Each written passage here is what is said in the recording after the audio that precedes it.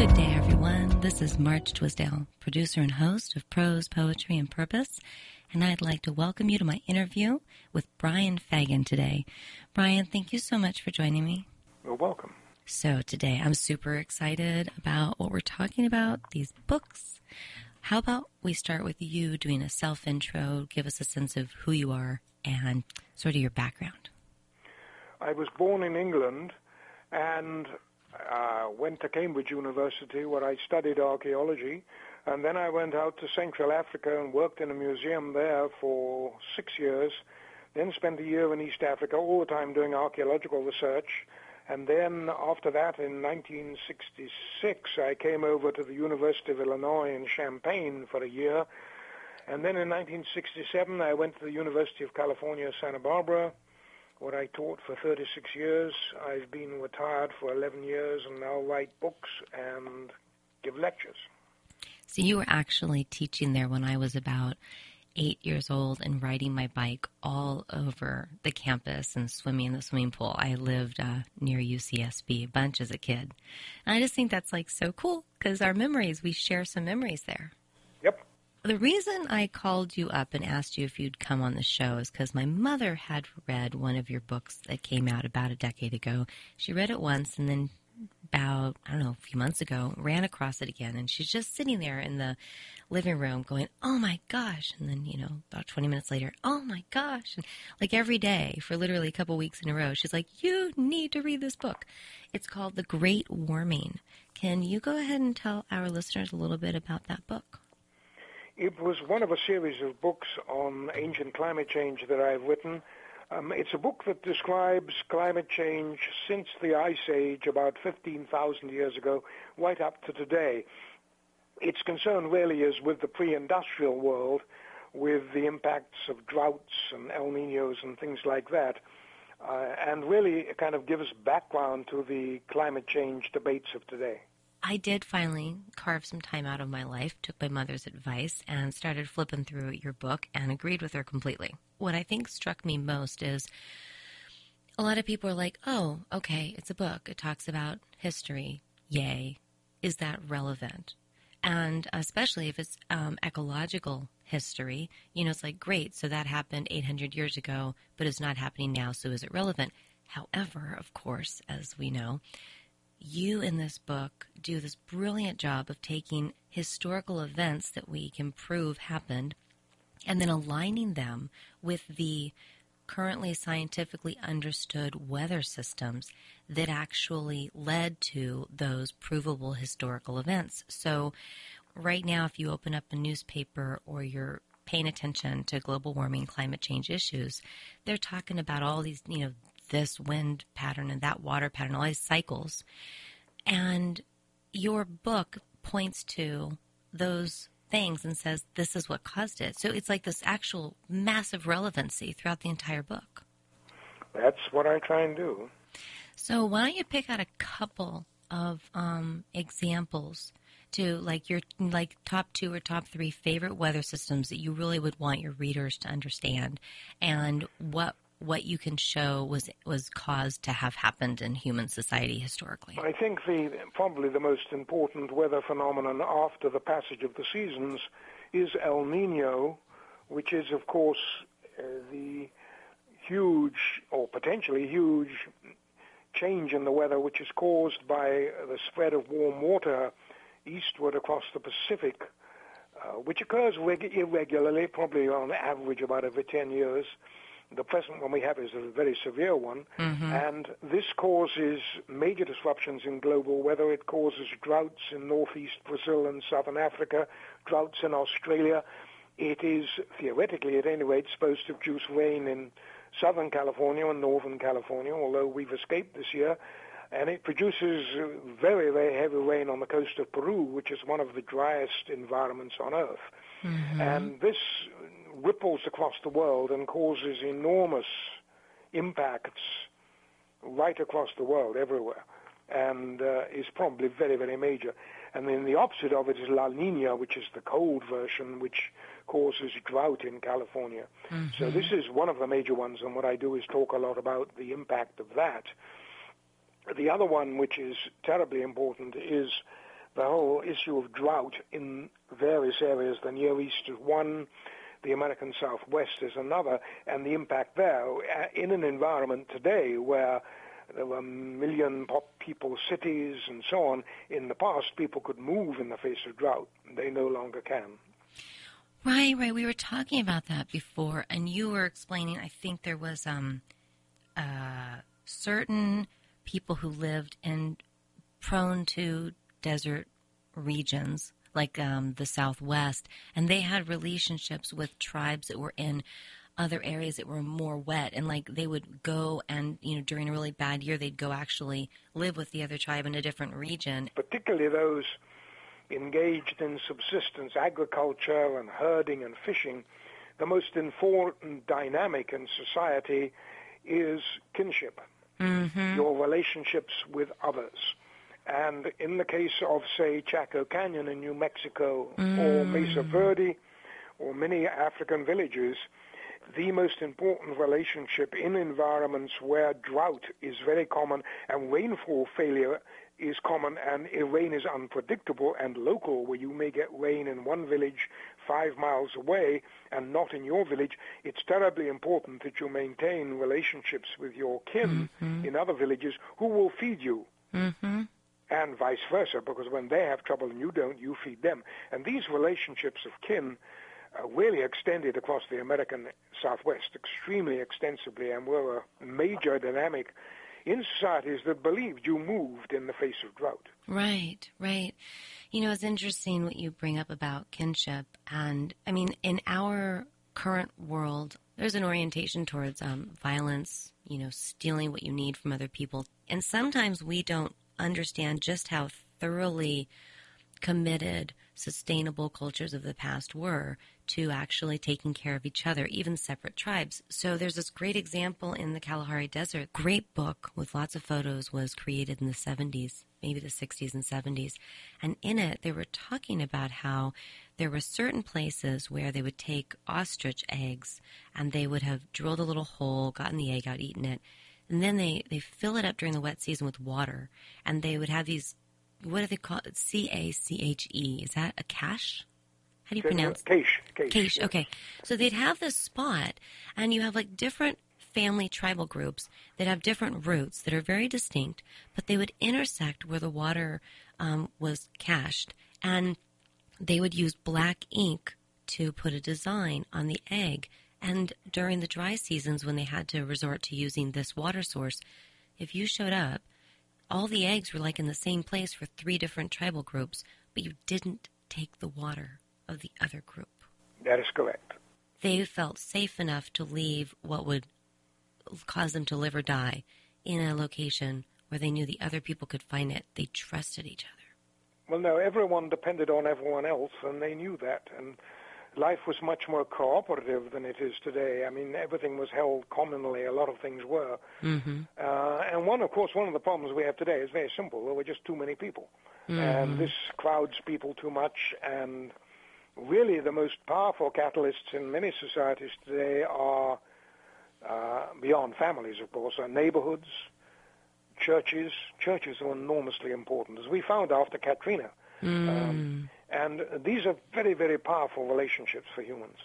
So you were talking really quickly about El Nino and La Nina, and last year there was the blob, which was the hot water that had come up along California, Oregon, all the way up to Washington and probably into Canada. And it even came into the Puget Sound. So, we were here in the Northwest. And so it really was sort of devastating. This is Washington, the Western Coast. We have one of the wettest spots in the world, is famous for that book series, Twilight by Stephanie Myers, Forks, Washington. And I remember when I moved here about almost 20 years ago to the Northwest from California, I was so impressed that during the summer, I only had to water my garden during an entire 3-month summer, maybe 6 times. Now in California, you're watering 4 times a week, right? So maybe 6 times I would have to turn on a sprinkler, but otherwise it rained a couple times every week all summer long.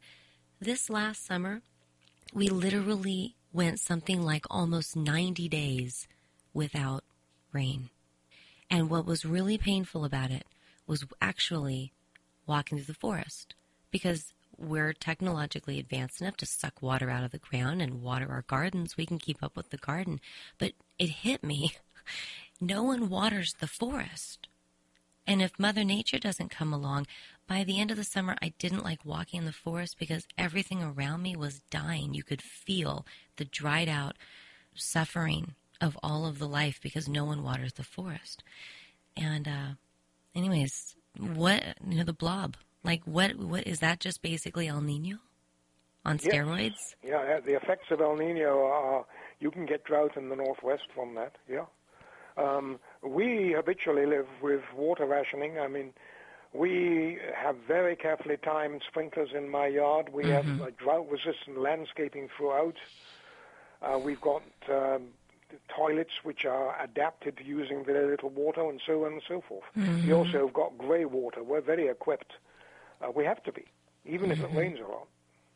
Right. And then when it does rain a lot, out of the blue, you end up with mudslides and things like that. Well, we right? have mudslides and all. They had some last week, actually. We had a rain, quite a violent rain. In fact, we're expecting rain tomorrow, but that's not a big one. Yeah, especially after we've had fires. This is, everyone says California is a wonderful climate. It is a climate of extremes, and this is a climate that can be very dangerous at times. Yeah. Oh, I remember, it was pretty normal, all the wildfires they'd have when I grew up down there. It's a semi-arid environment, and one has to remember that. And, of course, developers tend not to remember that. They don't care. L.A. basically is really a desert, right? It is a semi-arid landscape, semi-arid Mediterranean. Not really a full desert, but pretty close to it. Go inland, you're in desert.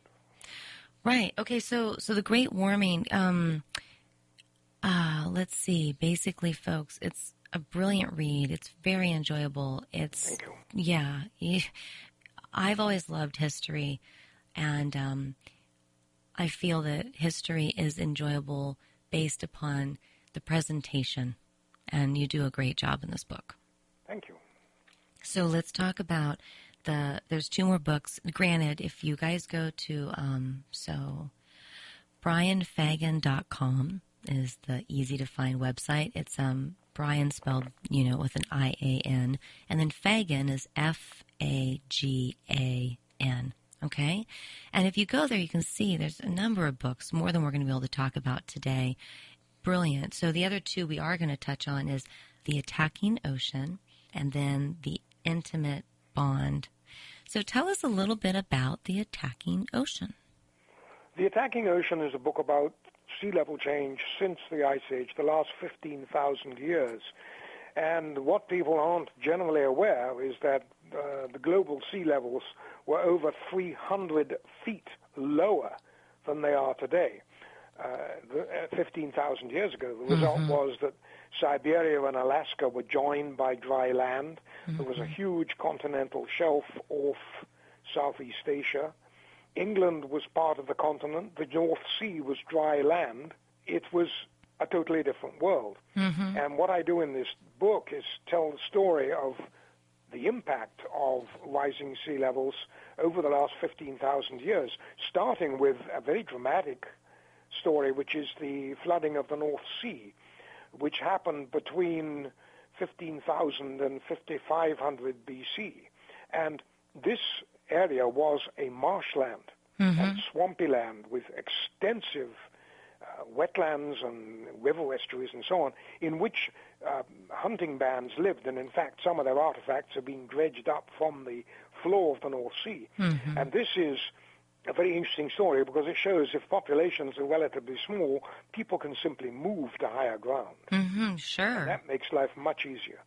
So that's the beginning. And from there, we move on and we talk about the impact of rising sea levels on agricultural societies. Again, they moved. And we talk also about the whole issue of extreme weather events. And one of the most striking things about the history of rising sea levels is human responses to extreme weather events. Because ultimately, when you get sea levels rising and inundating cities with millions of people or densely occupied agricultural lands, your options are ultimately very simple. Either you wall off the ocean, which is what the Dutch have done with great brilliance, or you move to higher ground. Right. But what do you do in a case of a place like New York? Right. Where there were so many competing interests, and it's practically impossible to implement walling off, even before you consider the financial cost of it, which would be enormous. Right. This is an issue for the next 200 years. Well, or take a country right. like Bangladesh, which is a floodplain country that people forget. It's poverty-stricken. It's 38 feet above sea level on an average. And I heard a fascinating talk some years ago by a retired Major General from Bangladesh who was in charge of national security. And he told me that the impact of rising sea levels on people living by the shore, who spend a lot of their lives afloat and are very, very spiritually anchored to the land, is very dire, because rising sea levels are polluting groundwater, as they are for the capital, Dhaka, the inland. There is rising population. And he estimates in half a century they may have to move between 20 and 50 million people. Well, where are they going to go? India doesn't want them. Myanmar doesn't want them. Right. And these are the sort of issues which the next century is going to face. And one of the big issues of the next 150 years or more is going to be the issue of environmental refugees. And oddly enough, it's already happening, because if you look at Syria, one of the reasons a lot of people leaving Syria has nothing to do with war. It's to do with drought. They've got chronic problems with drought and agriculture, which of course are exacerbated by civil war. Right. And these are issues which governments just haven't faced. Well, and, you've got a government that says, oh, gee, we've had, like in Syria, for example, prior to the hostilities, there was a solid 3 years of intense drought, and it just wiped out the agriculture of the region. And it's like, well, I can't water my land. I mean, I literally can't make the clouds water. It's like Mother Nature waters the forest and the fields and all that, and if she chooses not to. So I think it's not that the government's, it's like they have nothing they can do. I mean, yes, they can do certain things about how we respond or try to adapt, yes, but then they're always sitting there probably thinking, if I invest in this project over here with the assumption that we're going to have ongoing droughts, and then we don't, people are going to be critical that I spent our resources on preparing for something that didn't happen. So it's this weird... for the Middle East are of much greater aridity in the next 100 years. So this problem is not going away. No. But then you've got, of course, the other weather event, which is huge, which is hurricanes and tropical cyclones. And again, the classic example, which I talk about in the book, is tropical cyclones in Bangladesh, which funnel up the Bay of Bengal and come ashore. And they bring, of course, huge winds and rain. But what they really bring are sea surges. And when you've got a country that's 38 feet above sea level, you're going to really have a problem with very little warning in the days before they had forecasts. And there were fascinating Victorian accounts of steamships getting driven ashore during these sea surges, and one of them coming to ground opposite the post office and watching trees underneath their keels. This was heavy stuff. And there's a lovely description by a government official who was marooned in a village where he survived by grabbing a palm tree. And he said in his diary, at exactly 1:30 p.m., I was flooded up to my waist. My watch stopped. So you've got detail like that, which kind of enlivens the book. It is a very, very sobering account in a way. Well, very vulnerable. And with millions of people living in cities like Shanghai, right down on sea level, or Miami, we have a problem with a capital P, and that problem is not going to go away. No, it's just... And it's going to be a problem for our grandchildren, not for us. I saw a map online that was, they have these maps that are out that talk about, if the sea level goes up this amount, what is the map going to look like? Florida's half as big all of a sudden. Like, you literally lose half the state with just a short amount of rise because so much of it is so flat. What I'm curious about is I'm imagining somewhere out there, someone must have created a map that shows the world, 15,000 years ago when the water was 300 feet lower because of all the glaciers. Do you have an idea of where I might be able to find that type they're of a on map? the web. They're on the web. You'll find them. If you just put in Ice Age sea levels, that'll probably find it. Oh, okay. Oh, yeah. No, they're there. They're there, definitely. I've seen them myself. I can't give you the website, but it's easy to find. Oh, there it is. Ice Age sea levels map. I just really think it can help people if they can start to see. Oh my gosh, look at that one. From what it is today. Wow. And I mean, what's interesting is there was a mild warming 1,000 years ago, and the North Sea rose. Right.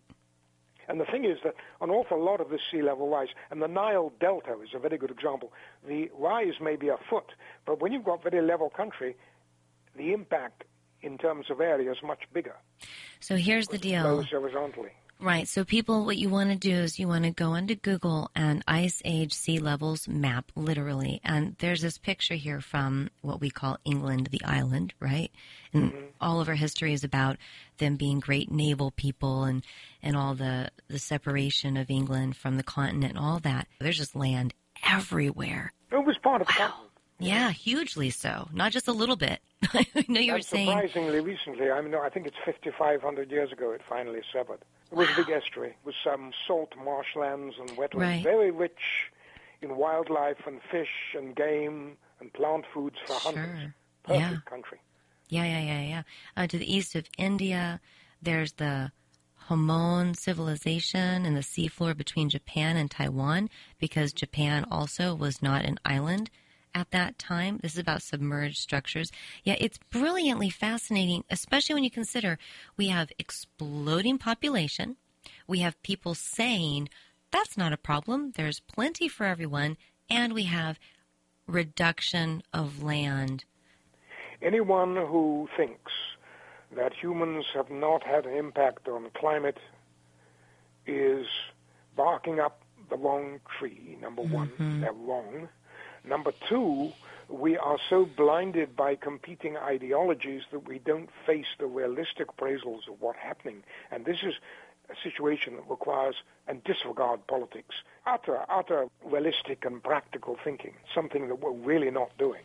Scientists are, but not many other people. Awareness is at zero for a lot of people, or they've just taken a notice. This is a far more important problem than political ideologies or anything like that. It's like population control, long past the stage where religious beliefs can impact on things like that. Well, what's really interesting, for World War II, our nation was able to incite within the population a very strong goal.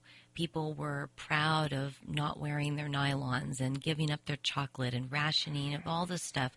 So we know that we can actually influence a society as large as the American society to get behind something. Let's go to the moon, whatever it is.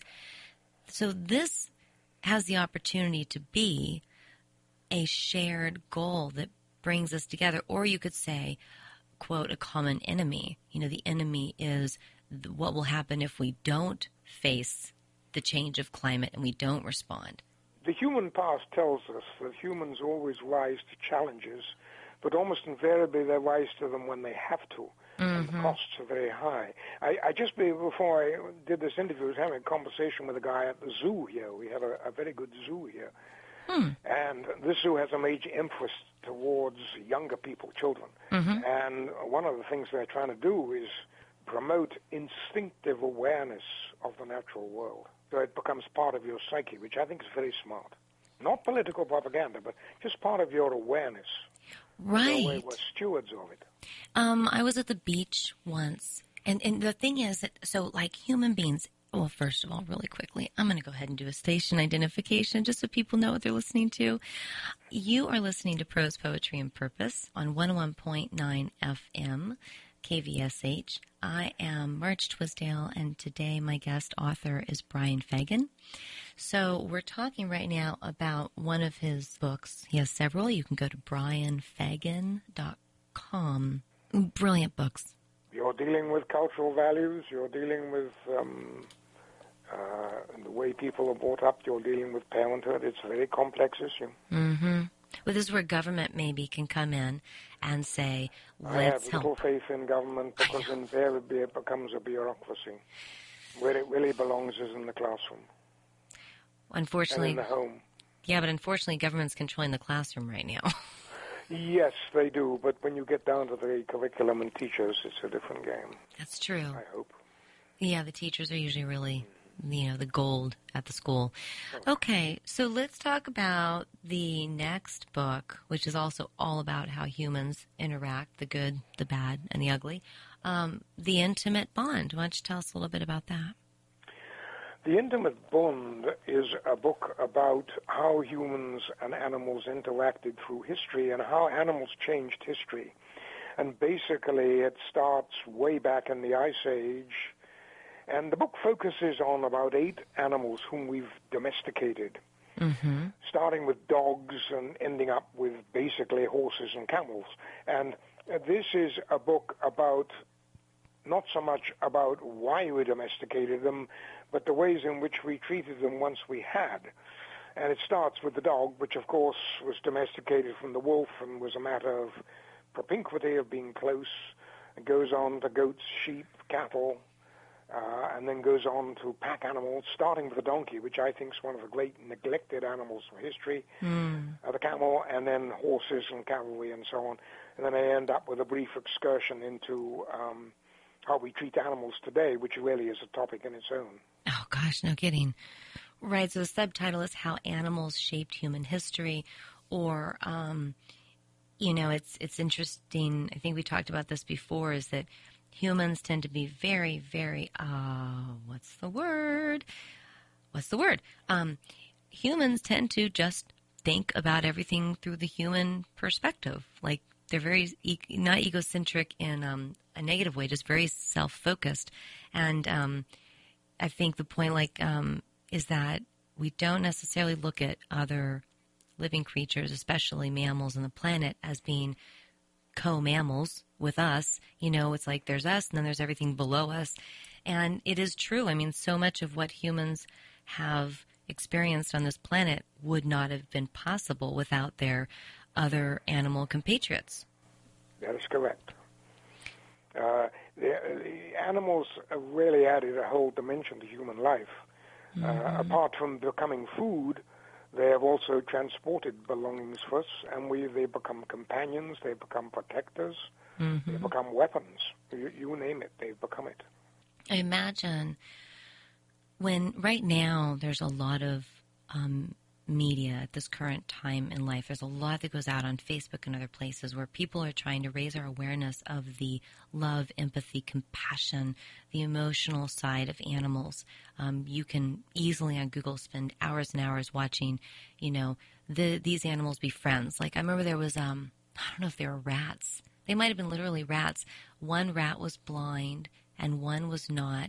And the one that wasn't would pick up a stick and the blind one would bite the end of the other little twig, and the rat that could see would run along wherever it needed to go, and the blind rat would just come along because it was holding onto the stick. And so I imagine animals that lived in villages with humans, we tend to think of them as like a tool or food or an object, but my dog does not think of me as his boss. He thinks of me as his pack mate. I mean, we're family. Yeah, no. The relationship with humans, between humans and animals, particularly with things like the hunt, is very close. And the relationship between the riders of horses and their animals is very close because horses respond to sensitive treatment and touch and kindness, which there's a large, large history of. But yeah, I would say we're very close to animals. But this overall emotion thing, I think, is a bit sort of over the top at this point. Mm-hmm. Oh, you mean people have taken it too far? Oh yeah, right. But I'm all for kindness to animals. But there's when you get your own emotional involvement, you can really go overboard. So, what do you know? What my husband recently watched something that was talking about a debate with regard to how or why we have domesticated dogs. and he was telling me he'd seen something like there's this conversation out there in the world of, was it this way or was it that way? Are you aware of that debate, and do you have some perspective on it? No, I'm not aware of the debate. It's been some time since I researched this. I mean, what happens is I work on a project for about 2 years, and once it's done, I kind of put it in the file, and it's gone. Right. But there is fairly universal agreement among scientists that dogs were domesticated in all kinds of places. Mm-hmm.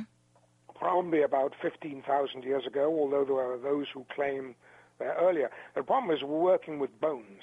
Right. And the bones of wolves and dogs are very similar in many respects. Mm-hmm.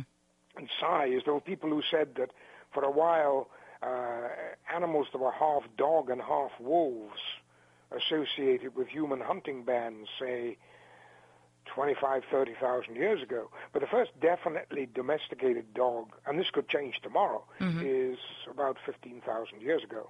And the consensus among most people I've talked to is that wolves and humans have many similar qualities, and that domestication took place because humans are particular bands of wolves, and humans lived so constantly amongst each other and hunted the same animals that probably there was a familiarity, and then some young wolves got corralled and became dogs. That seems to be a very common theory. I think it's reasonable.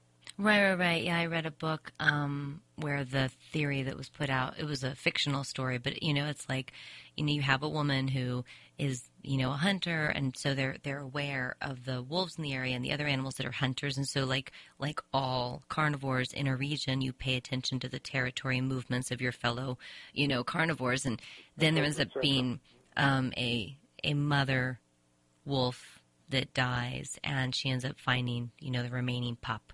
And, and so the choice is made to go ahead and actually take care of this animal. And, so it is fascinating to just think about. And why don't we go through a couple more of the animals? You were talking about donkeys as being largely underappreciated. Donkeys are fascinating animals. I really got onto them by looking at a literature from about 3,000 years ago on clay tablets about caravans of donkeys which carried textiles from what is now northern Iraq to central Turkey and brought back in huge caravans gold and other materials. And there is a large archive of tablets dealing with this trade from an ancient city in central Turkey, which a group of about 6 Belgian and Dutch experts have been translating for years. And I got into correspondence with them, and it was fascinating because what was important wasn't the donkeys, it was the loads. The donkeys have enormous advantage. They are very adaptable and easily trained. They adapt very well to semi-arid environments. They move really quite fast and carry right respectable loads. And one of the Dutch guys described the donkeys as the pickup trucks of the past, and that's a very, very good way to put it. They were pickup trucks. There were thousands of them. I mean, the ancient Egyptians had them, and they actually ran caravans of donkeys 200 miles into the Sahara Desert through some of the driest country on earth. And a third of the donkeys carried food for the donkeys, a third carried water, and a third carried the goods. It was a highly organized, regular caravan system that worked for many centuries. They linked civilizations. They were just amazing. But they've always been under the radar. They didn't have prestige, except to own thousands of them, like camels do, or horses do. Right. They were the pickup trucks of the past. But of course, you've got to remember that Christ rode on a white donkey and so on and so forth. They could be status animals. But today, they're largely forgotten. I know. Well, and once again, it's sort of the use them and dump them when you're done with them type of approach, that if you feel like you're better than, then why not do that, The early Egyptian pharaoh buried 3 or 4 donkeys in a cemetery. They were so valuable. But the donkeys show sign of wear and tear on their bones from carrying heavy loads. Well, now my son was in a history class a couple of years ago, I think, and I found it fascinating because I tend to sneak in and pick up his history books and start flipping through them because I just like history. And then there was a show. I don't know where you can find it. It has to do with Marco Polo, recently produced by one of not by Showtime, but by something out there in the world. So The Adventures of Marco Polo, made within the last couple of years, is a really, really, really interesting TV show. And so I was thinking about what was going on with the Mongol Empire and all that. And what came up in the history class was that you had this, the whole idea of the spice route was essentially the Mongol society were up in the arid regions where you have to keep moving or you're going to eat away all the grass in one location and all die. So they're constantly moving, and then when conditions would shift, they would have to come down south and brush along the more permanent structures where people were doing farming and stuff like that. And so naturally the farmers who don't get to move wanted access to resources from, 300 or 400 miles away. So it ended up being this really mutual benefit, to both groups, but fundamentally all of it was based upon the animals. They wouldn't have been moving around if they didn't have the grazing herds that needed new pasture, and they wouldn't have been able to carry a bunch of goods to trade if they didn't have the animals to carry it. So that whole massive thing was animal derived. Somebody's been reading one of my books. I've written quite a bit about this over the years. It's just I just think it's so great to be reminded of our interdependency with our fellow earthlings in a way. Oh, yeah, and the history of humans being cruel to animals and exploiting them is enormous. The most tragic one, of course, is the use of them in war and cavalry. Right. And then you, of course, have got an enormous number of animals that were used for carrying loads in Victorian cities. And I think it was something like Philadelphia or Chicago, there were 250,000 animals. Right. Huge. And, of course, you've got the issue of disposing of their waste and disposing of dead beasts and goodness knows what. So right. We, in some ways, should be very glad we have motor vehicles.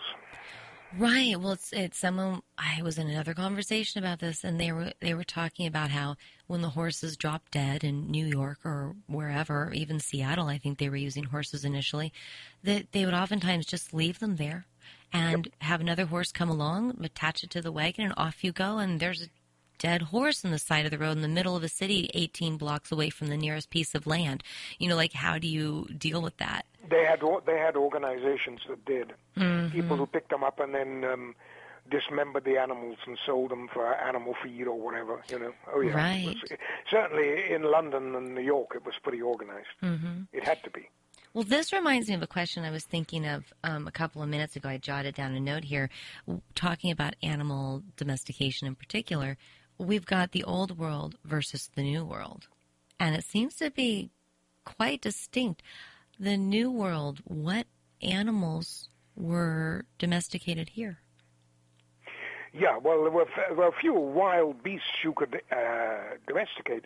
The animals domesticated in the Americas were turkeys, llamas, and alpacas, and that's it. But if you go to Europe, of course, you've got sheep, goats, pigs, all sorts of stuff, many of which were domesticated in semi-arid regions like the Near East or China. So it's a very different world. And once animals, cattle, horses, sheep, goats came over here, it really revolutionized both local life and also the environment. Why do you think there would be, at one point, it was one big, giant supercontinent, and then the Atlantic Ocean decided to pop itself up there, boom, boom, boom. What was it that caused there to be, the monkeys? Old world monkeys have prehensile tails. Maybe say the way around. One of the world monkeys have prehensile tails. On the other part of the planet, you don't have any prehensile tails. It's just simple environmental mutation, genetic drift, all those things, about which I don't know a great deal. There are many diverse ways in which animals evolve, and which animals become extinct. Right. There were camels in America 10,000, 12,000 years ago. Things like that. Those giant birds? Yep. That's what I find really fascinating, is it just 10,000 years ago. Everyone's Woolly fascinated by mammoths. dinosaurs, but take a look at some of the Ice Age animals in Europe 20,000 years ago. There's some pretty hefty animals around. Well, even in the New World too. I mean, those giant birds. Well, there were the birds in Australia, but there's others very aggressive birds in South America. Of course, woolly mammoth, saber-toothed tigers. I mean, yeah, it's fascinating how much change there's been in just the last few. We've devastated. Yeah, I know. The oceans. Let's talk about the oceans. So, for those of you who are just joining us right now, if you're listening on 101.9 FM, thanks for joining us. This is Voice of Vashon, KVSH. And if you are listening on the computer, yay. If not, you can. So your friends all over the world can listen in on this interview at any point. They go to voiceofvashon.org. And then you look up under the show's, title, and you're looking for Prose, Poetry, and Purpose, which is my show. I'm talking with Brian Fagen today about multiple books and just a treasure trove of awesome things to read, people. So we're going to touch in on the last book of the interview, and this is not yet titled, or do you have a working title? It's called More in the Sea. More? More in the Sea. Like M-O-R-E. Yeah, More Fish in the Sea is what it obviously is. Yeah, it doesn't really have a title. It's too early. Well, yeah. We're still fiddling with that. Yeah, exactly. So, but it's going to be about a history of fishing. So in a way, it's almost like you took the intimate bond, which was humans and their interaction with land creatures, and now you've shifted it to our interaction with the aquatic world. Yep, in a way. It's a global history of fishing from the beginning. And basically, the most important thing is that we never invented fishing. It just happened.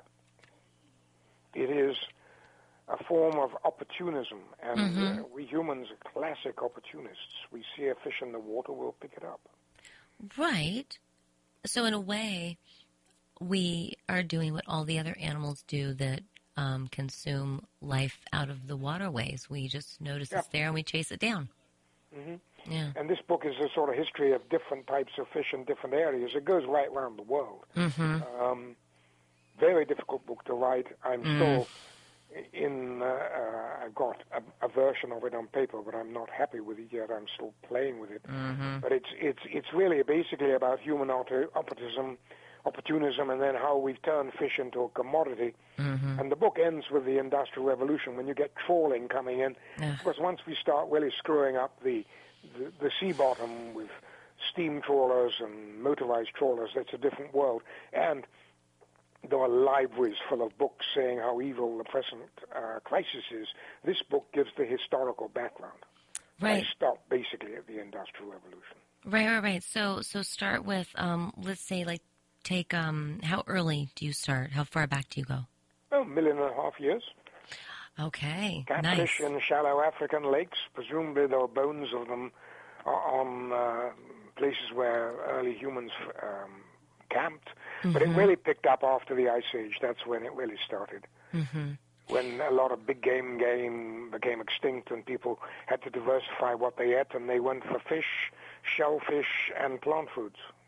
Interesting. So there's an extinction period with regard to large mammals. What caused that? Nobody really knows. Climate change was a fundamental issue. In some places, increasing dryness.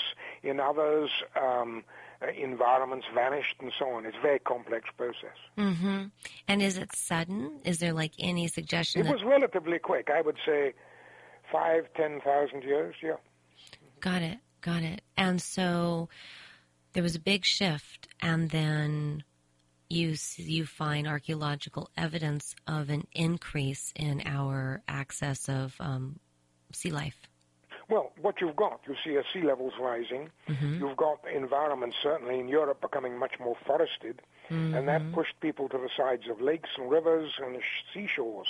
And once there, the opportunities for taking fish and shellfish when you couldn't get fish were enormous, and fishing became important, increasingly important, in societies that lived from hunting and from gathering.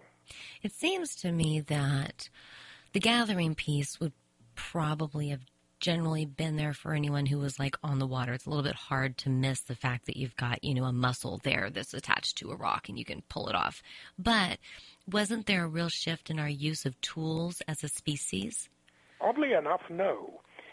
When you started fishing, I thought this too, actually. Yeah. At the beginning, when people started fishing, and it's still true today, the basic methods of fishing simply took, say, a spear that was used on land and started spearing fish in shallow water. Right. But eventually, they developed nets, hooks, lines, seine nets, which allow you to catch large numbers of fish. But what's extraordinary is that right from just after the Ice Age, all the way up to the Industrial Revolution, there was practically no change in the basic technology of fishing. It remained fundamentally medieval. And this is particularly true of the North Atlantic cod trade, where they caught cod with hooks and lines. And a great deal of sustainable fisheries still uses the same technology. Very, very simple, because there really isn't much you can do till you start trawling. Well, if you look at like where we are up here in the Northwest, of course, I mean, I always say to my kids, and it probably drives them crazy, but we'll be on the ferry and we'll be looking around and I'll say, just remember, 350 years ago, basically everywhere in the Seattle area, everywhere in the Puget Sound was what's the word I use when the Europeans came in? It's not a polite... Pristine. Yeah, not just pristine, but it's the people who lived here, had been living here for thousands of years sustainably, and I'll say everything was clean. Everything we talk about, pollution, or you can't eat this, or you can't eat that because of the toxins, none of that existed. And in 300 years, we've gone from basically a place where people had more food than they needed. There was very little competition for food in this area. That's why they did so much gambling and other activities. They just had lots of free time. And of course, who wouldn't, when all you have to do is go walk out there for a couple of months while billions of fish come swimming up your rivers. It wouldn't have taken a lot of technology to catch the salmon during the salmon run, because you literally are trying to not fall over the fish when you go into the river. What took the effort was the infrastructure to preserve the fish and store them. And that's where, again, the technology was very simple, and people smoked, salted, or dried fish. It's simple, but you have to have the people to build the racks, to build storage facilities, to process the fish you catch. Right. And that's where the complexity comes in. Right. And they were obviously really good at that. I love the stories. There's a lovely book by a lady called Hilary Stewart. Hilary Stewart. Published by the University of Washington Press. It's called Indian Fishing. It came out years ago, but it's beautifully illustrated and really informative. Yeah, I'm looking at it right here. I love the internet. Early Methods on the Northwest Coast. Yeah, it's a fabulous book. Really, really, very good. Oh, wow, it's beautiful. So Hillary is spelled with one L. Indian Fishing is a basic title, and there's some really interesting images here of... Hillary Stewart, she's first rate. Awesome. So, let's jump over to the Mediterranean and touch a little bit. I want to make sure that my listeners get a chance to hear about what's going on with bluefin tuna. And that's obviously a little bit outside the scope of your book, because basically up until the beginning of industrialized fishing, which was like one of the greatest evils of humankind on planet Earth, the bluefin were doing brilliant. And they've been around for about 35 million years, incredibly powerful species. And now they're almost wiped out. What do you know historically about the role of the bluefin tuna in human society? Well, in the Mediterranean, of course, the tuna migrations were enormously important, because that was when tuna came into shallow water, and they had this elaborate system of trapping and netting them and then slaughtering them. I think it was called the Mazzano. I forget what the name of it is. This figured quite largely into Roman diet. But of course, the Mediterranean is not an enormously rich fishery except for the tunas. And the big thing the Romans did was fish farming. They farmed mullet, as indeed did the ancient Egyptians. the ancient Egyptians fished entirely the river. They fished catfish and mullet and bream and other fish. But basically, tuna are very important. And, of course, one of the problems now with the Japanese tuna fishers, they go way offshore and they catch them year-round. Right. So it's small wonder they've been decimated, because the price of tuna is enormous and it's highly desired in Japan. If you go to the Tokyo fish market, there were enormous tuna there. Right. And they're very, very expensive. So what people need to understand about the impact they can have as a consumer in making decisions about what to eat, everyone's heard about the Somalian piracy thing that's been going on. What started that is that international waters, you're supposed to have off the edge of your country a certain number of miles out that belongs to you. And the Somali people were basically really low-end fishermen. I mean, they just went after small, easy-to-catch fish in the surf. They didn't go too far out, whatever. Well, one of the things that's going on is the farming of bluefin tuna. And this is indeed something about 90% of the bluefin tuna caught on the planet is sold in Japan. In fact, Mitsubishi, which is a very powerful company, has started purchasing bluefin tuna and keeping them frozen, because that's how they're stored frozen. They're sold like $100,000 for one fish, because it'll be a 600-pound fish or a 400-pound fish. They're actually buying up the last of the bluefin tuna and storing them frozen, because they anticipate that when there's a complete collapse, they can turn around and sell them for, however many hundreds of dollars a pound to people who will still want to pay that amount of money in Japan to have this special food that used to be surrounding the Japanese island, and people would just go out, catch 4, 5, 6 in a day, come back to the village and feed the village. And so what happened is the international these corporate fisheries would go along the Somali coast and lots of other places with giant nets, miles and miles wide. They would catch all of the cheap, unimportant fish that they couldn't sell to the rich people on the planet. They would grind it up, take it to the Mediterranean, and dump it into the big pens where they are farming bluefin tuna. And so the Somali people lost their ability to feed themselves because the international community didn't care that they were being robbed of basically their local food source right off of their own coast. That is correct. So buying bluefin tuna is a really horrible idea. And it's something that if you choose in your lifetime to not indulge in that, then you are really making a very potentially well-informed choice. It's a big problem. So I'm going to just come down on it that way. So let's see here. Last thing really quick is people can go to your website, brianfagen.com. And Brian, I just really appreciate your time. My pleasure. Yeah. Thank you so much. Okay. Let's see here. That's our show, folks. My name is Marge Twisdale. You've been listening to my interview with Brian Fagen.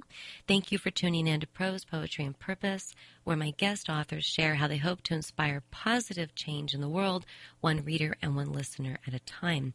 For those of you who live on or visit Vashon Island, feel free to drop by the Vashon Bookshop and flip through a display copy of The Intimate Bond, The Great Warming, or whichever book happens to be on my little Prose, Poetry, and Purpose stand right there. I take my books and I set them up as a display copy, so you can go flip through them. And now I'll leave you with the inspirational and timely song, We Are the Many, created by musical activist Makana.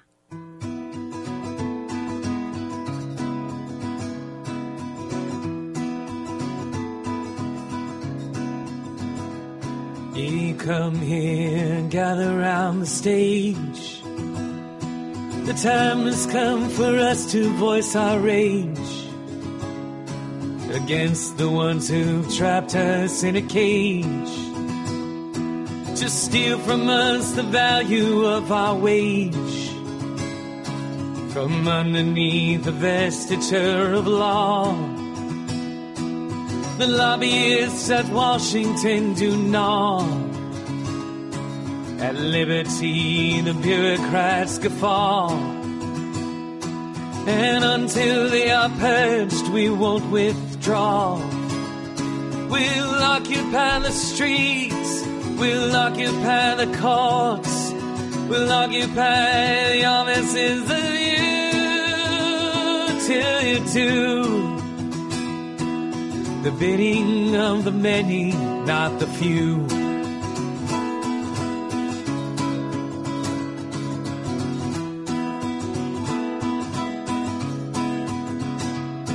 Our nation was built upon the right of every person to improve their plight. The laws of this republic they rewrite, and now a few own everything in sight. They own it free of liability. They own that they are not like you and me. Their influence dictates legality, and until they are stopped, we are not free. We'll occupy the streets, we'll occupy the courts, we'll occupy the offices of you till you do the bidding of the many, not the few.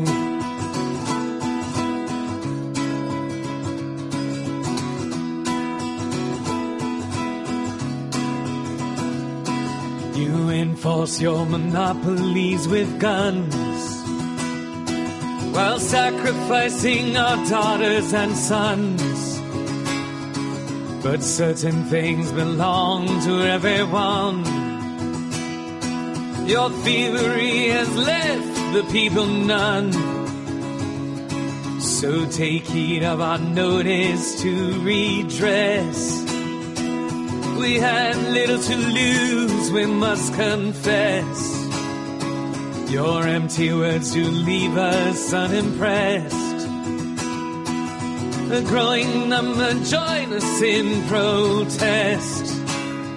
We occupy the streets, we occupy the courts, we occupy the offices of you till you do the bidding of the many, not the few.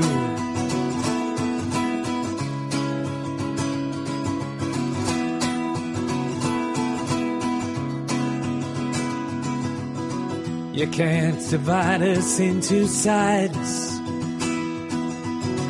and from our gaze you cannot hide. Denial serves to amplify, and our allegiance you can't buy. Our government is not for sale. The banks do not deserve a bail. We will not reward those who fail. We will not move till we prevail. We'll occupy the streets, we'll occupy the courts, we'll occupy the offices of you till you do the bidding of the many, not the few. We'll occupy the streets, we'll occupy the courts, we'll occupy the offices of you till you do the bidding of the many, not the few. We are the many, you are the few.